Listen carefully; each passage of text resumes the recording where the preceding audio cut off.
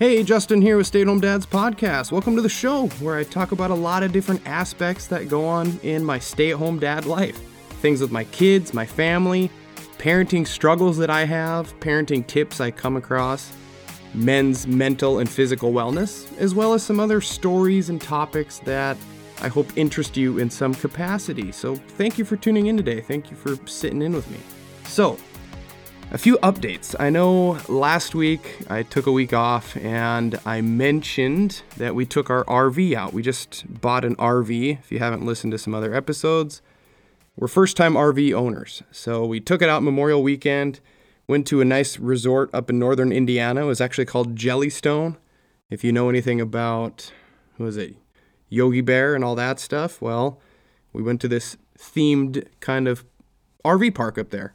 And it was a lot of fun. The kids had a great time. They had plenty of activities for us to do. My girls really enjoyed it. They liked riding in the RV. They liked camping in the RV. And we got a lot of bonding time in. Plus, this park was actually really cool. There's water parks and arcades and boat rentals and mini golf. There was lots of stuff to do. So we were quite busy. And actually, the RV stuff was pretty easy too. The setup was easy. The teardown was easy. Everything went off without a hitch for us first-timers, so it wasn't too bad. That was until we go to leave, and we go to dump what they call the dirty water tanks on an RV, if you're not familiar. They have a black tank and they have a gray tank, and that's where the used water goes. I'm not going to explain it much more. And then you go to a station and you dump those out. And actually, the dumping went fine. You just pull some valves, you hook up some hoses, pull some valves, and do all that stuff. But we go to use this feature on my motorhome, my RV, that is known as a tank flush. And you just hook a hose up to it and rinse your tanks out. Well, that's where we had an issue. That's where we had a problem. I hooked it up, I turned it on, kind of slow because, first timers here. And then all of a sudden, maybe about 30 seconds, I noticed drips coming from the underside of the RV where you typically wouldn't see water coming from. It was kind of alarming. So I shut the hose off, went around inside, looked inside, saw water on the floor. And I was like, oh no. So I rush into the door and I run to the back and it's flooding out of the bathroom. There's literally water coming out of the bathroom on the floor. It's leaving a nice 6-inch wide stream all the way across the RV. My kids didn't notice it. They were sitting in there. They didn't see it because it was apparently quiet. And they were involved in playing and doing stuff, watching TV. And there was all this water. Now, I don't want to say like all this water, and I'm not wanting you to think that it's a geyser in there. It was probably only a few gallons, maybe 3, maybe 2 of clean water. Now, it wasn't like dirty or doo-doo water or anything like that. It was clean water from that tank flush. The tank flush was not doing what it was designed to do, and instead it was spraying out from underneath a cabinet in the bathroom and leaking all over the place. So I freak out. I get all the towels and I start mopping up all the water on the floor and clean it all up as best I could. And then we say, okay, that's good. We got a 2.5-hour drive home. We call the dealer. We call our salesman who we bought it from immediately. And he says, yes, we can, you just bought it. We can take it in. We'll get it figured out for you. Get it here as soon as possible. So the following day now, it's Memorial Day. We call 9 o'clock, we get an appointment, we get it dropped off. And when we get there, the guy kind of checks it out. And now he says, oh yeah, there might be some water damage in here from flooding it. And there's some problems. We'll get it figured out. I said, well, that's great to know that we have this hot rod extended warranty that we bought, right? Like we bought the RV, we're first timers. We're like, hey, let's do our due diligence. Let's pay for this extra warranty, which was, cost some money, but we figure it'll cover us, right? Well, the service rep goes, oh, actually, your extended warranty doesn't cover flood damage. So we were like, oh my God, like I'm so pissed off now. I'm still pissed off about it. And it's been over a week. I'm just so frustrated and, you have no idea. I'm just, this is the first time we have used this thing and we get screwed. And we told a guy at the dump station what we were doing. And he said, your guys are doing everything correctly. He thinks a valve had failed. This is before we brought it to the dealer. And so he said, you guys are good. You didn't do anything wrong. You did exactly what you're supposed to do. There's something that's wrong with your RV. So it's just like the first time we use it, and this is what happens. So I told the dealer, I said, you guys should be paying for this. Since this is the first time we've actually used it, right? And you guys stated before we bought it that, hey, we check out all our units. We check them out top to bottom when we get them in and before we sell them. So everything is good to go. Well, clearly not, because now we're dealing with this huge mess, and hopefully not this huge bill, but we will see here in the next few days. So I don't know. It's just frustrating. Puts a sour taste on my mouth with all this, and it just kind of, in my mind, it just goes to show that you can't trust anyone. You can't trust businesses anymore when you're spending even tons of money. You're spending a lot of money and you think you're going to be taken care of, and customer service just sucks. So what would you do? Do you just bite the bullet, and when they say, hey, it's time to pay, you just pay it? Or do you throw a Karen, you throw a Ken, and you freak out until they make it right? Like, that's typically not me. If you've listened to my other shows about being assertive and speaking my mind, it's not my strong suit. So, what do I do? How am I supposed to test an RV as well when we bought it in March? And there is literally snow on the ground here in Indiana in March when we bought this. It was snowing. So how am I supposed to de-winterize an RV, test it? Hopefully nothing goes wrong with the cold below zero or below freezing temperatures, and then re-winterize it for a month. You know what I mean? It just doesn't make sense. And the part that just bothers me too is we pay for this extra warranty thinking we're really covering ourselves, and apparently it doesn't cover anything. And I don't know, it just seems like honesty and good salespeople are few and far between anymore in today's age. It's just about selling. It's just about selling and making money and getting the sale. And, there's no more customer loyalty, I guess. I don't know. Anyways, we'll wait and see what happens. So, all right, so enough of that, because I'm just going to get more pissed off. So on to my main topic of today. And by the title of today's episode, you already know. So I want to let a question stew with you for a bit. Here's my thoughts. Handing a phone to a kid is like giving them the keys to the city, right? It unlocks any door, they can go anywhere, and they can do anything. So what is the appropriate age to do so? What's the appropriate age to be like, here you go, little Bobby, here's a phone, right? While you think about that, though, I want to tell you a little story that I came across about a young gentleman up in Michigan. It's not a new story. Probably came out a month ago, maybe a little more than a month ago, but I'm just now hearing about it. So let me paint this little picture for you and then let you think about it.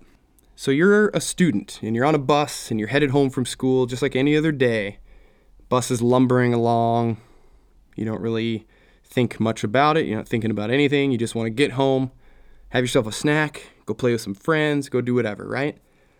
Well, while the bus is driving down the road, you notice the bus starts swerving all over or acting erratic. And then when you look up at the driver and you see that they're passed out or they're incapacitated and not even in control of the bus, what do? First off, do you even notice? Do you even notice that scenario taking place if you're just a kid on a bus? Do you freak out? Do you take action? What do? Well, this story, this 7th grade kid in Michigan named Dylan, he did some pretty heroic stuff. He noticed what I just explained. He noticed the bus, acting erratically, and he jumped up, grabbed the wheel, and slowed the bus down, essentially saving everyone from a potential devastating crash on a bus. It was a school bus full of kids. And this kid's 12 or 13 years old, and he's just aware enough to see a problem and jump up and help.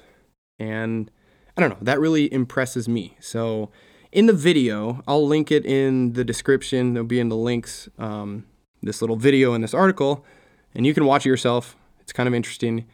You see this video, bus is going on the road, and the driver radios in, right? He says, hey man, I'm not feeling good, feeling dizzy, feeling tired, whatever. I need to be relieved, or I need to pull over, or whatever.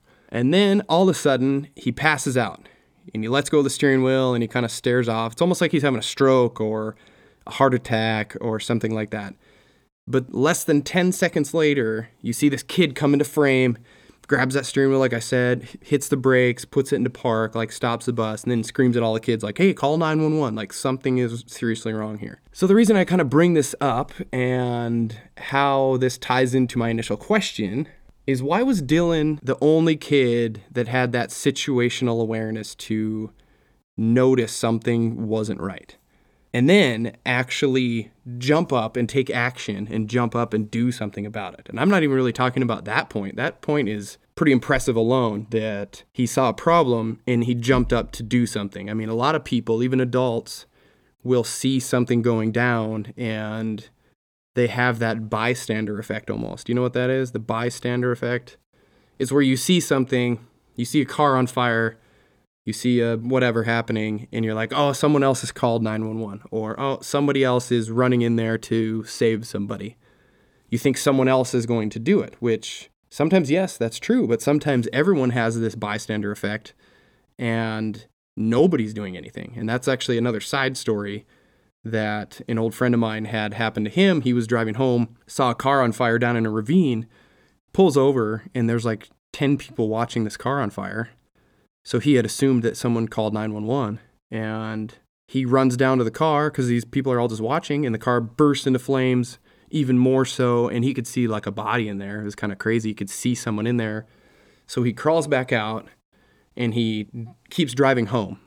Well, on his way home, he passed this little fire station that was up the highway, and all the doors were shut, and there was no action going on. So he pulls over and pounds on the door, and he says, hey, did anybody call you? And they're like, no, nobody's called us. And he's like, oh my gosh, like people said they called you guys. There's a fire, there's a car on fire, and there's people inside it, like just down the highway. So then, of course, the fire department jumps up and they do their thing and take off. But yeah, that's that bystander effect. At least that's how I think it is. I haven't looked that up or anything, but that's just in my recollection anyways. All right, so back to my initial story. So why was Dylan the only kid that actually did something? Well, in this article, they stayed in there, which is no surprise that a majority of the kids on the bus were preoccupied. They were engrossed in their devices. Other students actually admitted that they had headphones on and they were listening to music, or they were looking at their phones and social media. They were playing little games and all that stuff, which is fine. It's totally fine. I don't want to berate kids for doing something that everyone does. It's a normal behavior. Hell, I mean, even I do it myself. All adults do it all the time. Probably more than kids, because nobody is telling us to put our phones down or put our iPads away or tell us that we've had enough screen time. So we do it whenever the hell we want. So we're probably worse than the kids are. But that's sadly a normal activity for humans to do anymore. Just to make the time go by, to consume some content and just be entertained for the 20-minute bus ride home, or when you're waiting at the doctor's office, or whatever it may be. And I mean, we've all seen the videos, right? We've seen the videos on America's Funniest Home Videos or whatever, people on their phones, and then they unknowingly walk into a water fountain and ass over tea kettle, there they go, and they're wet. Or I think I saw one where a lady stepped in an open manhole, which sounds kind of funny, but seems very catastrophic. Potential danger there a lot. Or some other, half hilarious thing. Someone walks into wet concrete or something like that because they're preoccupied on their phone, and we kind of laugh at them and whatever. Yes, that happens like all the time, right? Because we're not paying attention. We're not aware of the space around us. So everyone's in their own little bubble, doing their own thing. But what is Dylan doing in this situation? He wasn't on a phone. His parents won't allow him to have a phone. He was paying attention to his surroundings, like I said. And according to Dylan's dad, Steve, he said, quote, "What else are you going to do when you don't have a phone? You're going to look at people. You're going to notice stuff. You're going to look out the window."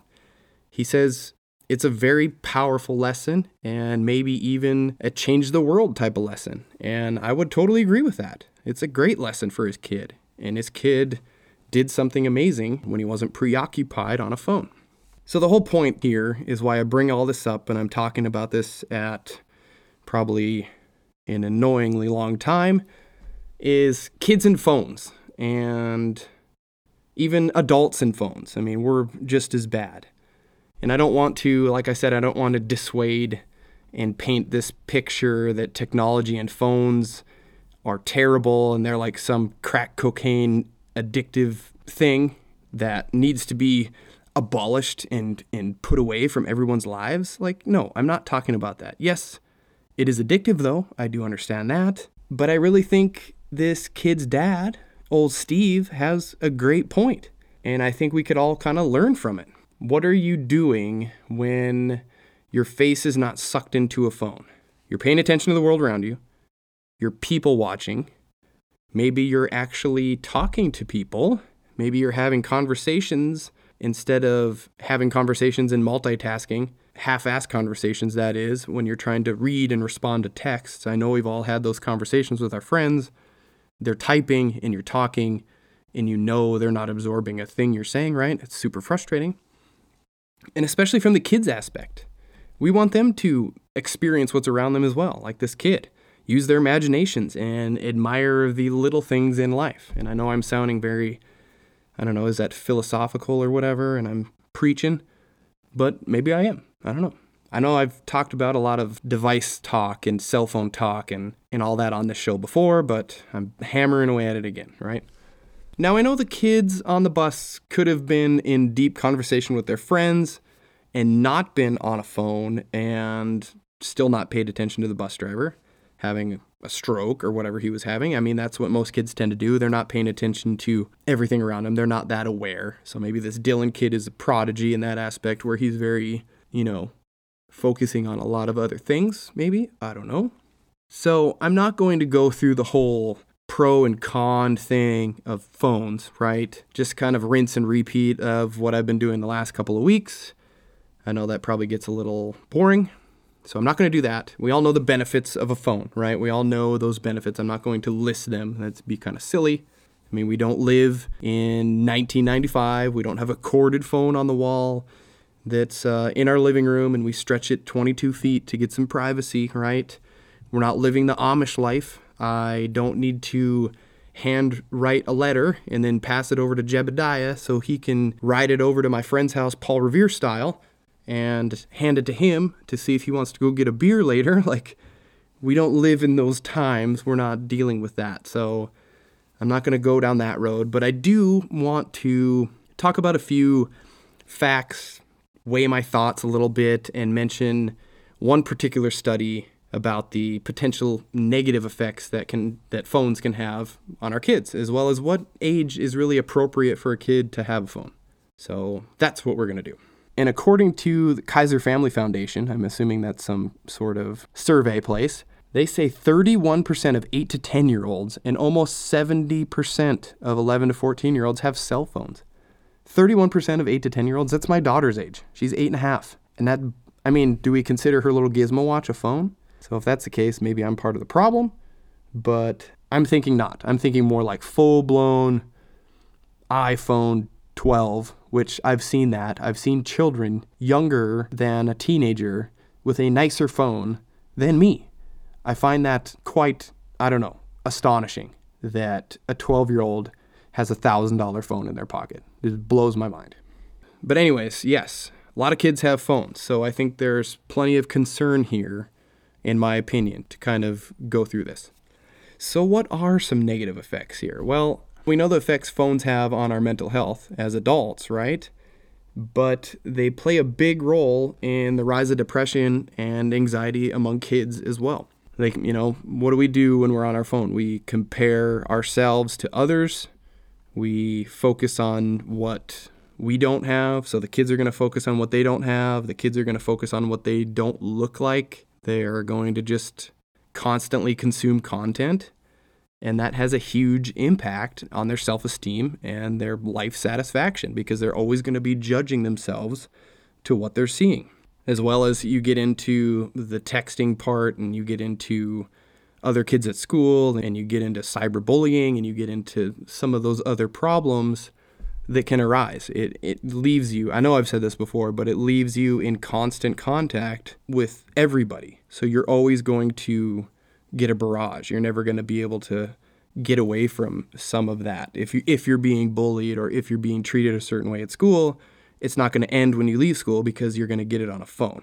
Make sense? And I think, too, how easily this stuff can become an addiction. And typically we always talk about addictions as being drugs or alcohol or gambling. But technology addiction is a thing.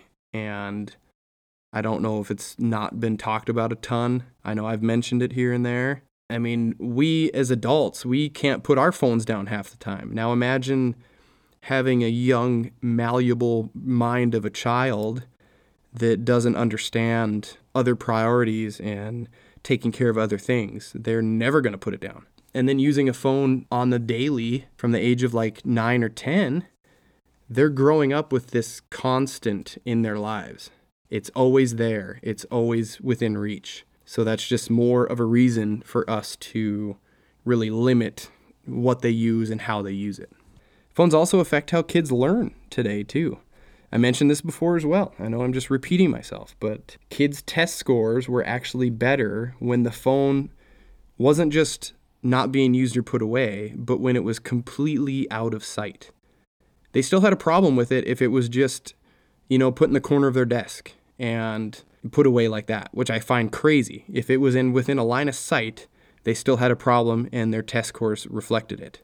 And then this opens up, the whole debate as to where phones should be allowed in schools or not, and having them, and especially in today's age with emergencies and bad stuff going on, it is kind of good for them to have access to a phone and be able to call for help or be able to call a loved one or whatever.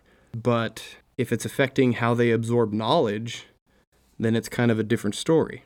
It's just too big of a distraction that even seeing it, they are sitting there and they're constantly wondering if they're going to miss something, if someone's going to text them, or if someone's going to post a meme or whatever. But the thing is that stuff will always be there. The texts and the memes and the dumb makeup tutorial or the guy falling off his skateboard will always be there. It's not going anywhere, whether you check your phone in 10 seconds or in every hour. And I'm actually looking at some stats that Americans check their phones anywhere from 58 to 96 times a day. Now, think about the fact that we are usually only awake for, 16 hours a day? That's a lot of phone checking in there, right? That's kind of wild. Another potential negative effect is the long-term damage that can happen to their eyes.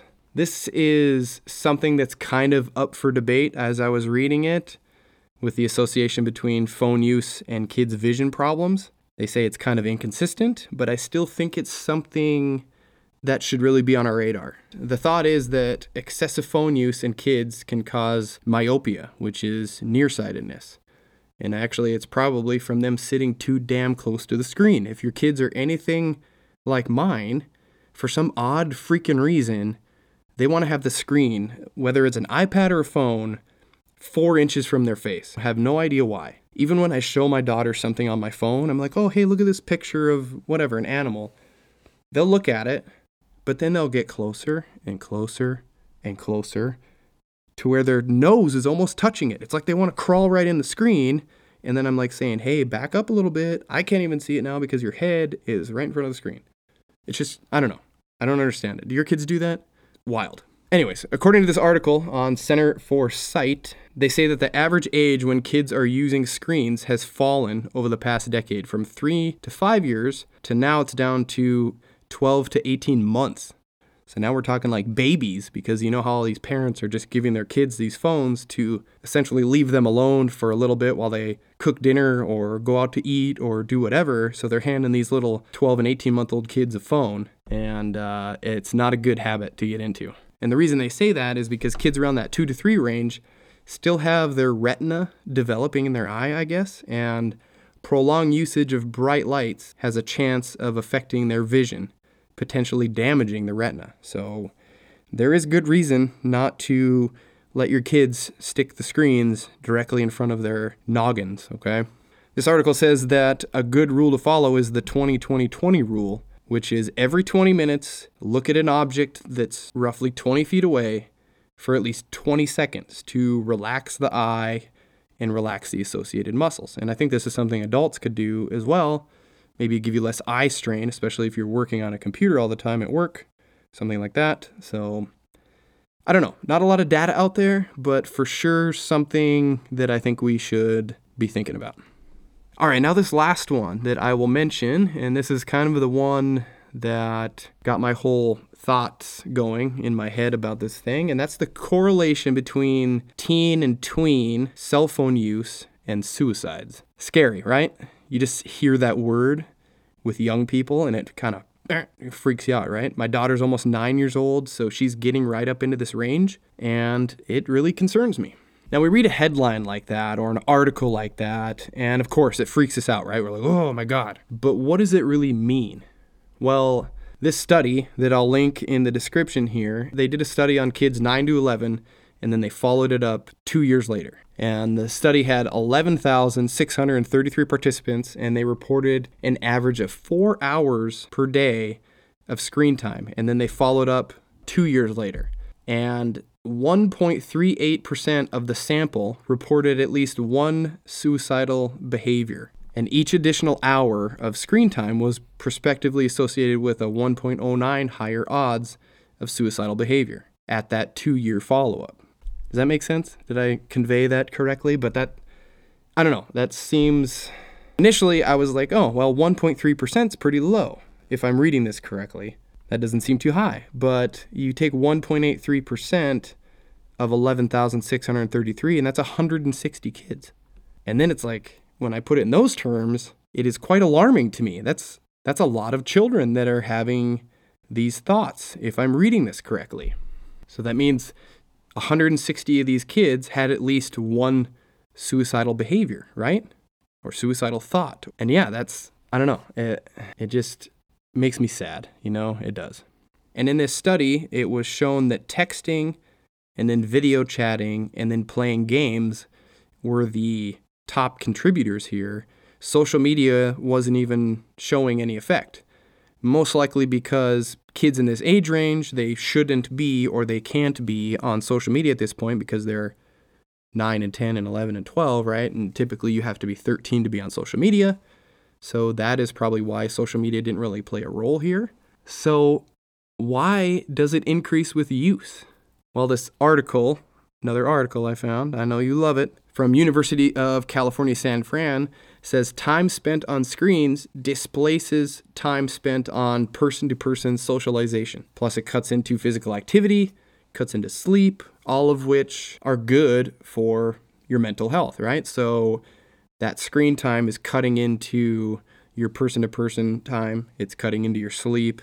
And we know how all those different things really are associated with good mood and good mental health. And the thing is this will all just kind of compound as our kids get older as well. When they get into those teen years and they get a little older, I think these issues have the potential to just keep getting worse and worse, and the percentages are just going to keep getting higher. So, this is honestly where we need to make sure that we are stepping in. We are setting some sort of limits. We are coming up with other things for our kids to do instead of rot their brains on a phone or on a screen for hours a day. And I'm not going to point fingers. I am to blame as well. I let my kids use a shit ton of iPad the other day, and I didn't feel good about it, but I did it. Sometimes it happens. But I think if we lay down the track to teach our kids good habits with electronics and phones and things like that, I think that will go a long way. And I don't know about if your kids are the same, but when my kids are on screens like that for an extended period of time, attitudes are shit. They seem like they're more irritable. They're more emotional. They are, do I want to say, harder to parent almost. And it's kind of crazy that it just happens like that from a screen. So I just think it's something that we really need to be mindful of. And also, I want to mention our behavior. Our behavior has a huge impact on our kids. So the biggest thing we can do is model a good relationship with our phones. So then our kids are seeing that from us and being like, oh yeah, my dad's not on his phone all the time. Or he can easily put it down to play with me or to talk to me, and don't do that multitasky stuff that we complain about, if that makes sense.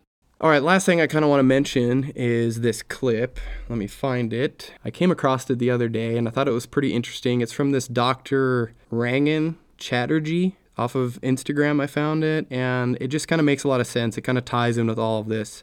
And I think it's more of a point for us as parents or as adults, more so than kids. But I don't know. Let me know what you think. 15 years ago, you go into any coffee shop in London, you're standing in the queue. There might be 5 people in front of you. Fine, you'll be looking around. You might bump into someone you know. You might be daydreaming. Now what happens if you go into any coffee shop? Everyone's head down, stuck in their phone. You're trying to catch up with your emails, just have a quick cheeky look on Instagram. I'm not criticizing anyone for doing that, but that comes at a cost. It means these little micro moments of downtime where your brain is trying to solve problems for you and process life, they're being lost. If you're constantly consuming, right? If you're constantly consuming content from outside, whatever it is, even good content, even nourishing content, if you're constantly consuming, you're not allowing your own thoughts, emotions to come up. I don't know. What do you think of that? I think it's pretty spot on. I think we've stopped, and I don't want to just make it sound like, we've stopped people watching and striking up conversations, which is true. We have, we've stopped being aware in favor of sucking up all this content on our phones. And that's funny how he mentions like, we're not allowing our brain to process things. It's like you never have the time to kind of clear your mind and clear out your thoughts. And I don't know if any of that makes sense. That sounded like a god-awful ramble. But anyways, interesting little thing there. I thought I would share it with you. And the other thing that I thought of too after that clip was when we're looking at social media or we're doing something on our phones and we're seeing everybody else's lives, right?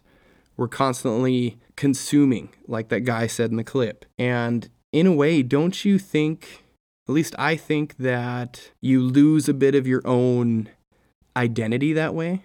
And I know that sounds a bit extreme, so maybe it's not identity, but you lose some of your own ideas, your own creativity, because you're always being influenced by everyone else's things you see. And I mean, I know everything in our lives, we're influenced all the time by our environment and with things we buy and things we see other people with, right? It all influences us. But I think that constant intake of other people's ideas and lives really kind of extinguishes, in a way, our own thoughts and our own genuine ideas. Does that make sense? I don't know. Remember, I'm not a psychologist or a sociologist or a doctor or a famous podcaster. I'm none of those things. I just have random thoughts and I share them. So anyways, I thought that was just, another layer there. Also, real quick, because I'm really running kind of long here, is when is the right time for a phone in a kid? Well, poking around on the internet, they say 8th grade. So that's around 13 years old, somewhere in there.